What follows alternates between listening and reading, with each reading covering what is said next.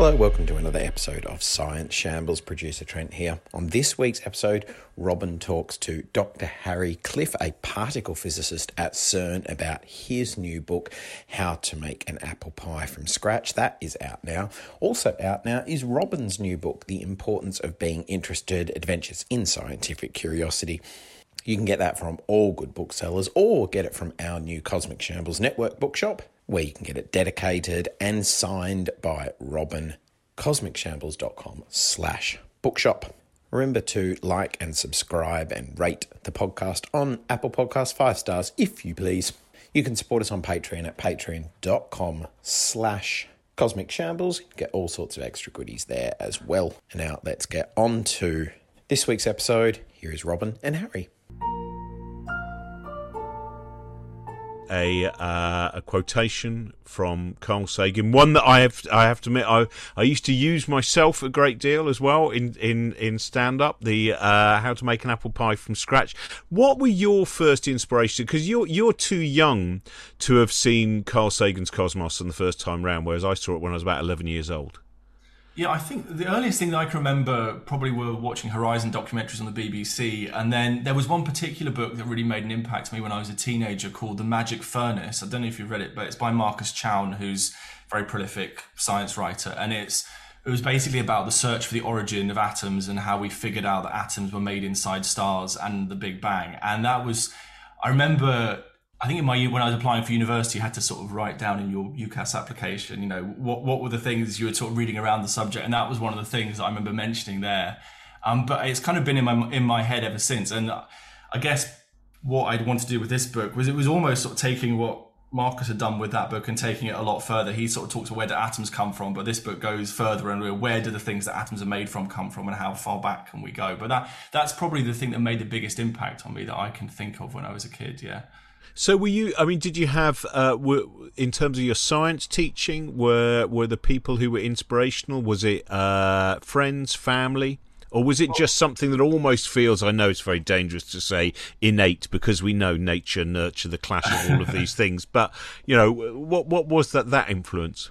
Well, I think it was a mixture. My parents both, my mum did chemistry at university, and neither of them became scientists. My dad started off doing physics and then lapsed and became a historian and philosophy of science student, and then went off and worked for British Telecom. So they both had a sort of scientific background. So I guess I was always encouraged to have a sort of interest in science. But actually, I mean, it's sort of a cliche, but I had a few really great physics teachers at school, but I also had some ones that were not so great. So I think it was a kind of mix. I mean, there was a couple of teachers who really had a big influence on me, but then also I think reading around the subject was a big part of it. Because actually, I shouldn't really say this, but I think I do say this in the book, that physics at school can be a bit sort of sterile in some ways, particularly the labs. Remember you doing these experiments where you're wiring up a circuit over and over again, or kind of timing a pendulum swing. And I that's all, you know, you need to know all those basics to kind of get into, you know, to actually get into the subject. But it was all the big ideas like, you know, the Big Bang and cosmology and particle physics that kind of drew me in. But you don't get very much of that at school. You only get that really by kind of reading around. So I think a lot of the kind of impetus came from speaking to my dad and my mum about science and kind of reading books, watching TV. And then eventually at the very end, I think when I sort of my school career, you do a little bit of particle physics. And I was like, oh, right, this is now getting to the exciting stuff. But of course, then you get to university and it's back to pendulums and electric circuits again, because you've got to start from the basics.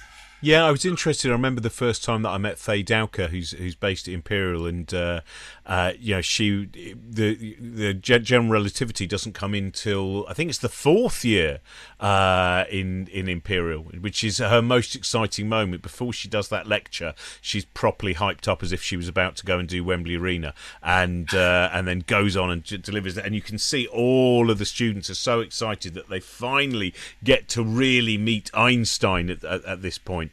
But it's interesting to me, which is, I was talking to a science teacher a while ago who said one of the problems he feels with science education is that really the science education is to find out who's going to be a scientist, and that all the other people will drift off in a way that you don't see so much with English or history. You know, it's not expected.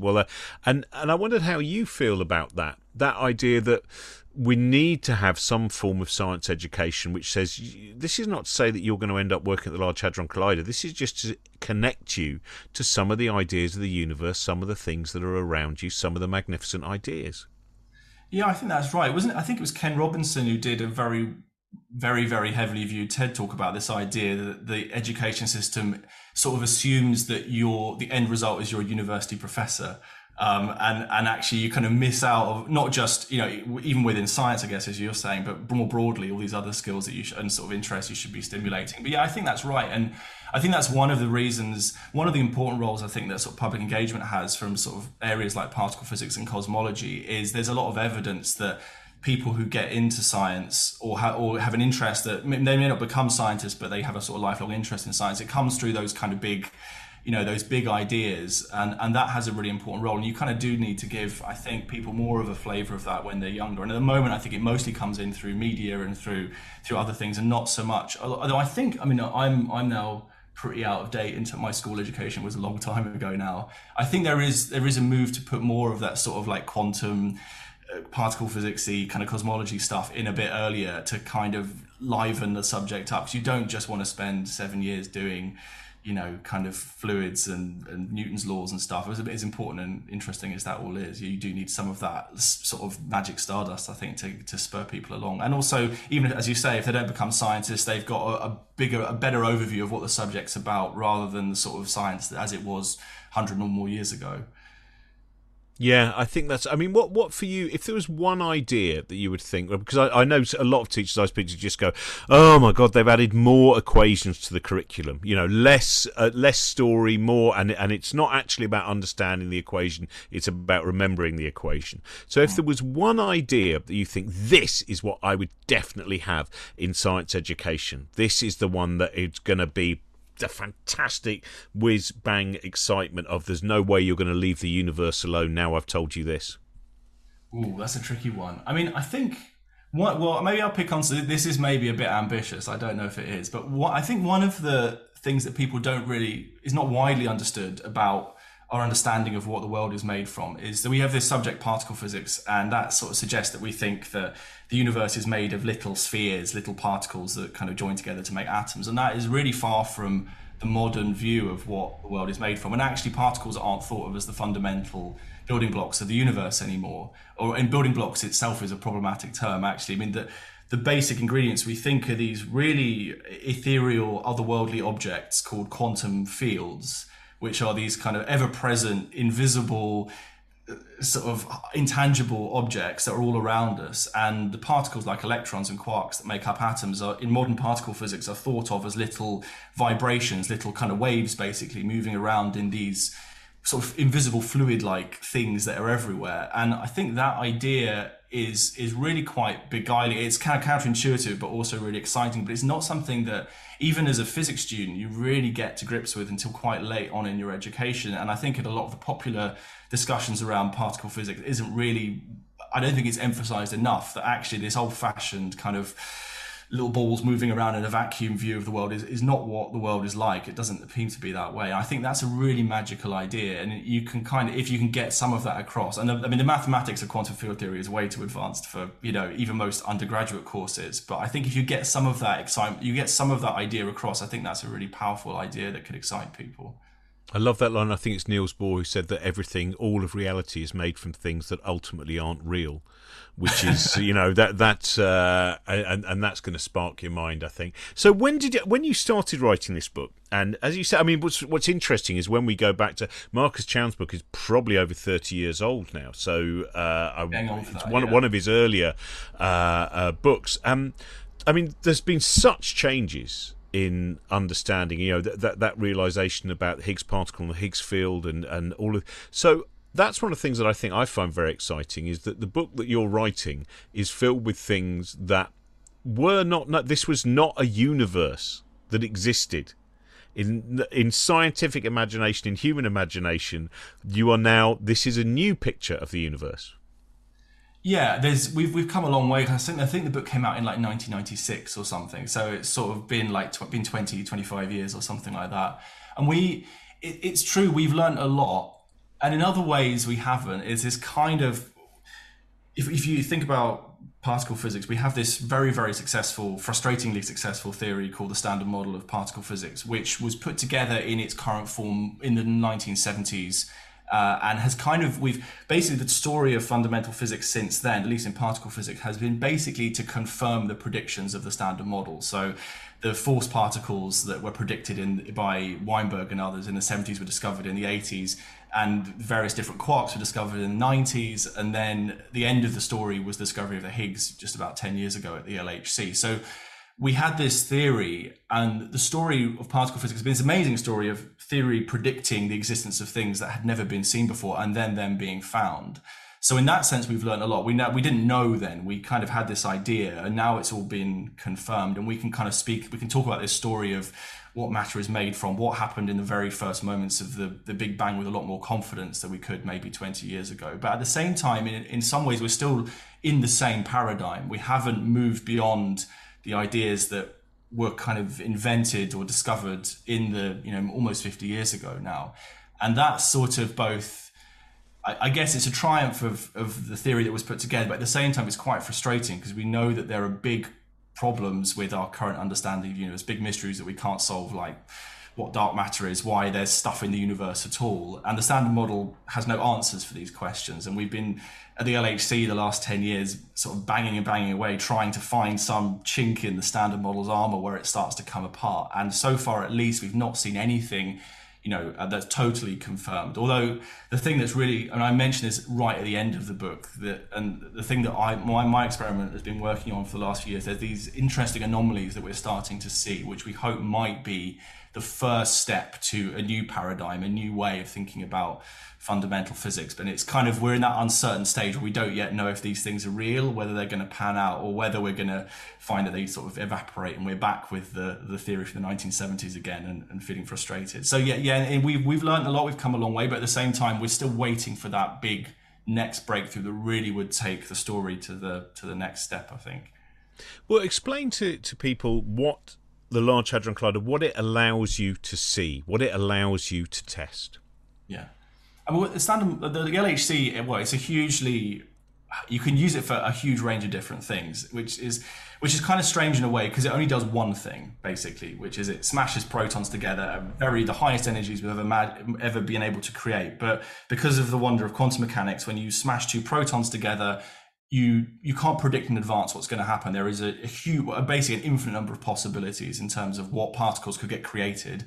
So in very basic terms, what the LHC does is it makes particles out of energy. The reason you accelerate protons around the ring is you give them lots of kinetic energy, they collide, and that kinetic energy is used to make new particles that you then study. So in that sense, we're studying, what are the basic ingredients of the universe? And these particles are things that do not exist ordinarily in the world. They're, take the Higgs boson, for example. The Higgs bosons haven't existed in the universe in large numbers since about a trillionth of a second after the Big Bang, because they're very, very massive. They require large amounts of energy to make. And as soon as you make one, in like 10 to the minus 25 seconds or something, they decay into other things.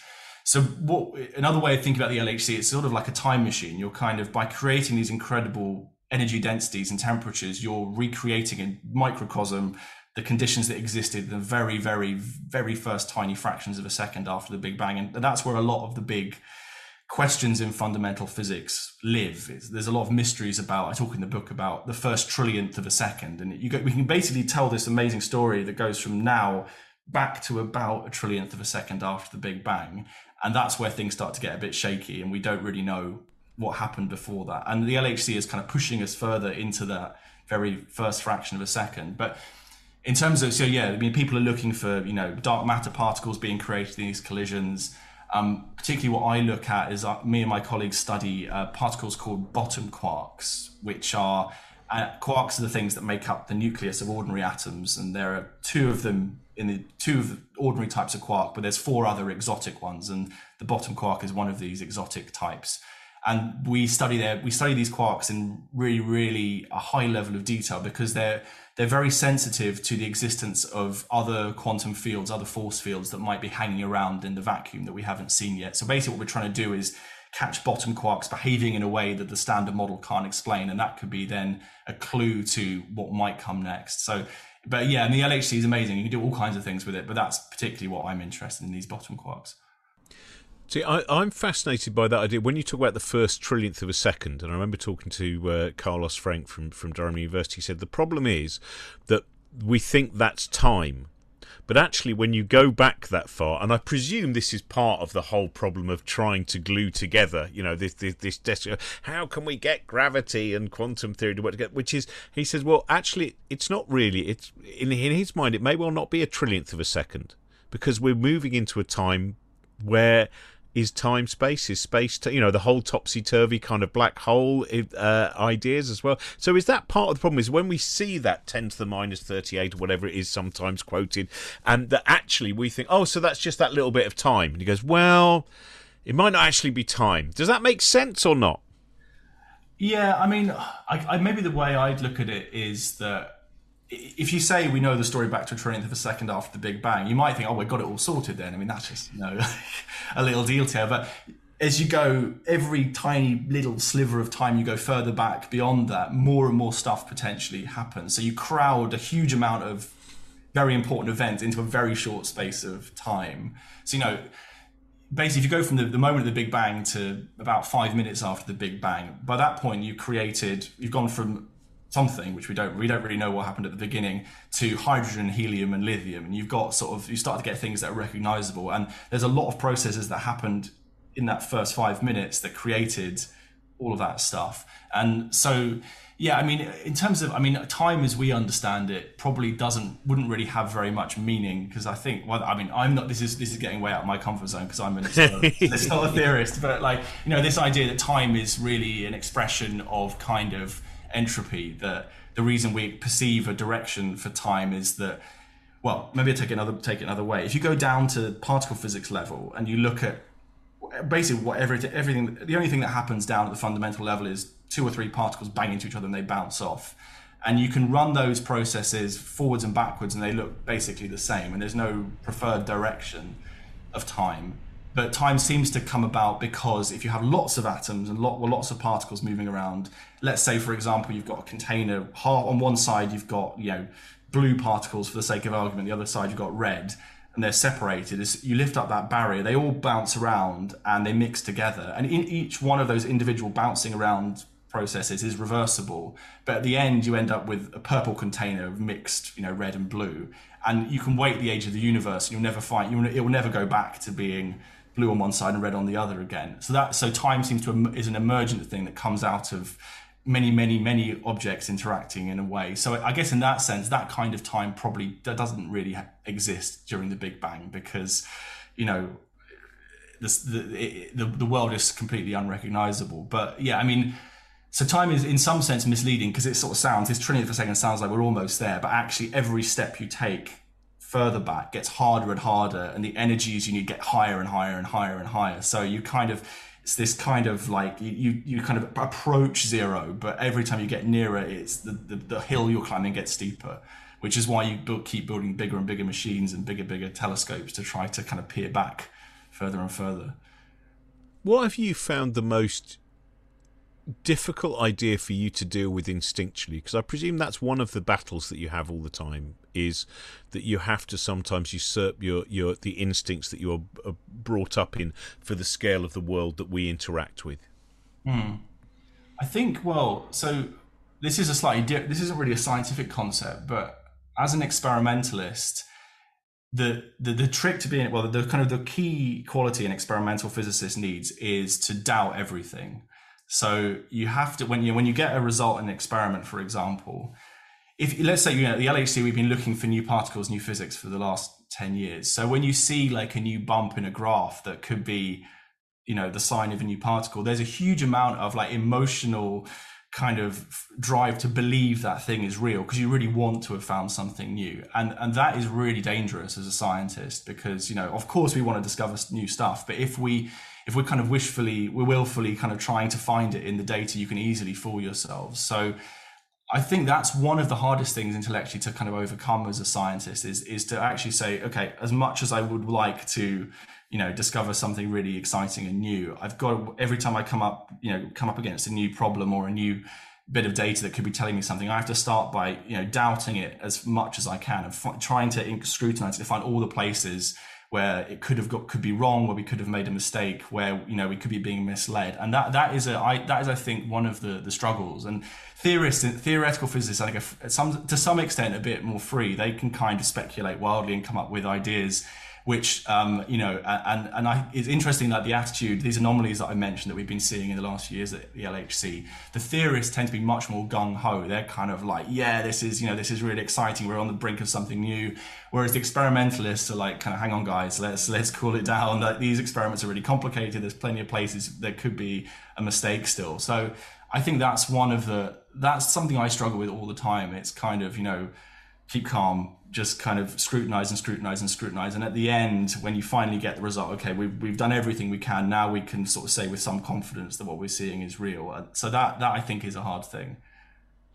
Did you have a system in terms of when you were writing the book, which is a very approachable book, but at the same time is, of course, dealing with ideas that some people may never have read about and are not part of the kind of common culture? What was your process? Did you have various readers who would go, Harry, you've forgotten that people don't know what these were, and so you need to go back and you need to explain this and you need to explain that? Was there a kind of a system that you put in place? I mean, I had like friends and family who read everything I've written, and none of them are physicists, so that they were a very useful sense check. I think one of the advantages of the way the book is structured is it literally starts with an apple pie and eventually ends up at quantum gravity somewhere at the far end. And because of the way it kind of builds up the knowledge, I think hopefully the idea is that you're kind of, with each chapter, you're adding a new layer on top of what you got before. So you kind of can trace the ideas back. But I suppose the other thing is, the book is I'd say there's, as well as the scientific ideas, there's also a lot of storytelling in the book. So there's kind of, I describe a lot of particularly in the earlier science, we're talking about the origins of chemistry and atomic physics, talking about the characters from history, people who were involved in the discoveries, but also quite a lot of visits that I went on when I was researching the book. I was really lucky to go to some really amazing places, and it's amazing actually when you approach scientists. I was quite nervous when I was writing the book of kind of emailing some eminent astrophysicists to say, can I come and look at your telescope? And then people were amazingly receptive and then sort of say, oh, of course, yeah, of course. So I ended up doing things like spent a night on top of this mountain in New Mexico with some astronomers, which was really, really great fun. So I tried to kind of mix the sort of hard science with some more kind of descriptive storytelling. So it's kind of, the book itself is a kind of journey of discovery to an extent. But in terms of kind of getting the ideas across, I think it's partly also the way I think, which is that in order to understand something, I really have to kind of take it down to its like simplest elements. And I think because of that, I think that's potentially why I've got something, that gives me a kind of, that's a useful starting point for explaining scientific ideas, because I can kind of remember when I was first coming against these ideas, well, how did I break this problem down to a point where I could get my head around it? And if you do that, actually, most scientific ideas, although there are some that are very hard, the thing that makes them confusing is you're kind of building on a whole body of assumed knowledge. And that's where people get lost. Actually, any individual idea is quite often not that hard, but you lose people when you start using unfamiliar terminology or jargon. So as long as you build that up from the basic level and treat people as, your audience are intelligent, but they're not necessarily knowledgeable. And that's, I think, the thing to remember. There's the thing Richard Feynman talked about. I can't remember which particular idea it was, where he was asked to write an hour-long lecture about it, and he just kept writing it, and he realised he couldn't get it into an hour. And then his realisation was, if we can't get it into an hour-long lecture, it means that we don't really understand it. And I wondered, was there any point when you were writing this book where, what was the hardest thing to break down, to create the stories around it, to get that sense that you are able to deliver that knowledge? Yeah. Well, there was one idea, and this is an idea that I myself as a physicist struggled with a lot. So this is going to get way out there. But in the book, I talk about these really weird objects called sphalerons. So sphalerons they're not particles. They're basically things that emerge in quantum field theory, in our kind of theory of what the universe is made from. And I'm not sure even now I can really explain to you properly what they are, but the reason they're interesting is these things called sphalerons, we think they existed about a trillionth of a second after the Big Bang, and they might have been the the objects that allowed matter to be created over antimatter. So we have this big problem in particle physics, which is every time we do an experiment at the LHC, you bang particles together, you make particles and you also make antiparticles, they're sort of mirror image. And every experiment we've done so far, you always make an equal number of particles and antiparticles. And that suggests that in the Big Bang, when you have the creation of matter, you should also create antimatter. Had that happened, the matter and antimatter created in the first few fractions of a second would have met up with each other, annihilated, and you end up with an empty universe with nothing in it apart from a few lonely photons coasting through the infinite blackness. And we think that so one of the big questions in the big problems in fundamental physics is how did matter win out over antimatter? And these Phaleron things are thought of possibly being part of the solution to that problem. So I remember going to speak to the theorist. He's a very eminent fellow Royal Society at Cambridge who came up with the idea of sphalerons in the kind of on pen and paper back in I think it was the 1980s. And he very gamely, I remember I spent my whole morning with him. He was really, really generous with his time, writing equations on blackboards, drawing diagrams. And it was one of those things where you're kind of listening to him. And as you're listening, I'm just hanging on by my fingertips. I just about get this. And then as soon as I walked out the room, it just kind of evaporated. It kind of, so trying to get that across, I think I probably, in the end, he was very generous when he read the passage back. I think I really missed out pretty much everything he said apart from the very, very simplest ideas. So that was one of the struggles. But I mean, I do come off, often as a scientist, you come up with, particularly as an experimentalist, coming up against ideas that are really unfamiliar to you. And actually to really understand, you're going to have to spend a year probably doing an advanced course on these sorts of things. But it's finding the kind of, what's the important thing about this idea and what's the essence of it. And in the case of these Phalerons, the way I think I eventually explained it is, if an ordinary particle like an electron is a little ripple in a quantum field, so there's this thing called the electron field, and an electron is a ripple in the electron field. Well, a Phaleron is sort of like a load of different quantum fields all moving together, a bit like kind of, I don't know, it's almost like having multiple fluids moving in motion together. That's sort of about as close as I could get. And the theorist who I spoke to said, yeah, that's not totally wrong. I think you get away with that. Not totally wrong is a victory. That's definitely a victory. What for you, the final question really, which is, you're working at the LHC, which is such a, remarkable, when you look at the structure of that, every different level of the building of that, and you think about the time that was required from someone coming up with an idea to then actually being able to, with technology, test it. And I think about things like, also gravitational waves, the recent kind of discovery, the actual measurement of those. What for you now is the next thing where you go, well, all we need now is just this enormous budget to create this incredible, those things where we've got the idea, but we now need to build the machine that's going to test it. What for you is the most exciting possibility in that world? Well, so I think what I would like to see happen, and this is on such a long time scale, I don't even know how much of this I would see in my own career, and I'm not that old yet, is there's a machine being planned, the successor to the LHC, which is called the Future Circular Collider, which is, it sort of makes the LHC look like a bit like a little toy. It's a 100-kilometer circumference particle accelerator, again at CERN. It's basically the biggest machine you can fit in the Geneva Basin. So it kind of runs between the Jura Mountains on one side and the Alps on the other. It goes under Lake Geneva and around the entire city, essentially. So this machine would take us to a whole new regime. It's going to go sort of an order of magnitude higher in energy than the LHC. And particularly from my point of view, the thing that's really, well, there's two really persuasive reasons for doing this. One is to do with the Higgs boson. So the LHC found the Higgs boson, but the Higgs boson is a really troublesome particle to understand. According to our current understanding of particle physics, such an object shouldn't really be possible. It shouldn't really exist. And one of the big questions that we haven't got an answer to, and the LHC probably can't answer, is the Higgs boson really a fundamental particle, or is it made of something else? Is it actually, if you zoom in close enough on the Higgs, will we discover that there's something else inside it? Because if that's true, that could solve a lot of these weird problems with the Higgs. And this giant machine will basically be like an enormous microscope that can zoom in on the Higgs at an incredible level of detail and tell us, is this thing really as weird as we think it is, or is there something else going on? But the other reason that I think is potentially exciting is these anomalies that we're seeing at the LHC at the moment. What they're hinting at is the existence of new particles, so that some kind of new particle, but these particles could well be too heavy for the LHC to create. So it could be that these things are kind of just out of reach at the moment.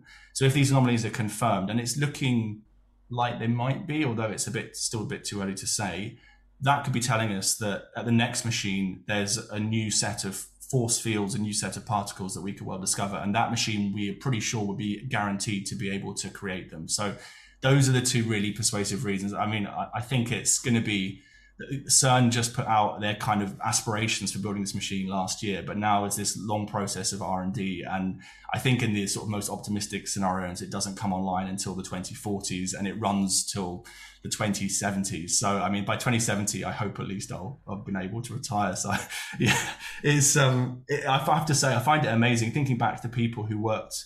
I think the first conversations about the LHC happened in the late 70s, in sort of 1976, something like that. And to imagine a project, in a lot of cases, there's people who you're not going to live to see the thing realize. It didn't come online until 2009. So you're talking, more than 30 years. And science seems to be increasingly going that way, particularly in cosmology and particle physics, these really long timescales. And I think it's amazing actually that you can coordinate people to work on something that they'll never see the fruit of. It's a bit like building cathedrals in the sort of Middle Ages, where, you build a bit more of the cathedral every generation, but you know that it's not going to be finished for a century or more. And that's sort of the way physics is going. I think one of the things to talk about actually in the book is that in the 90s, when I was reading popular science, there was this sense that physics was hurtling towards a dramatic climax, that there'd been this incredible period of discovery and that we were going to get a theory of everything and it was all going to be wrapped up with a bow. And what we've realized actually is that the problems are much harder and longer term than we realized, both on the experimental side and the theoretical side. And that's that's the mindset I think we need to have if we're going to make progress, that we add a little bit more to the puzzle, as much as we can as we go. But the long-term vision is you have to keep going for decades if you really want to get somewhere in the end. Yeah, I remember that's always a line I always used to use in presentations, which was, none of us are going to live long enough to hear the words, well, that's science finished then, isn't it? So, Harry, your book is wonderful and is a really great journey into us trying to understand what everything is made of and those structures. And it's so thank you very much for your time. Thanks for having me. Love to talk to you. Thanks very much for listening. Thanks to our Patreon supporters, patreon.com/Cosmic Shambles. If you'd like to support us, we would be greatly appreciative if you did. Harry's book is out now. Robin's book is out now. Check them both out. Back next week with another new episode. Have a great week. Bye. This podcast is part of the Cosmic Shambles Network.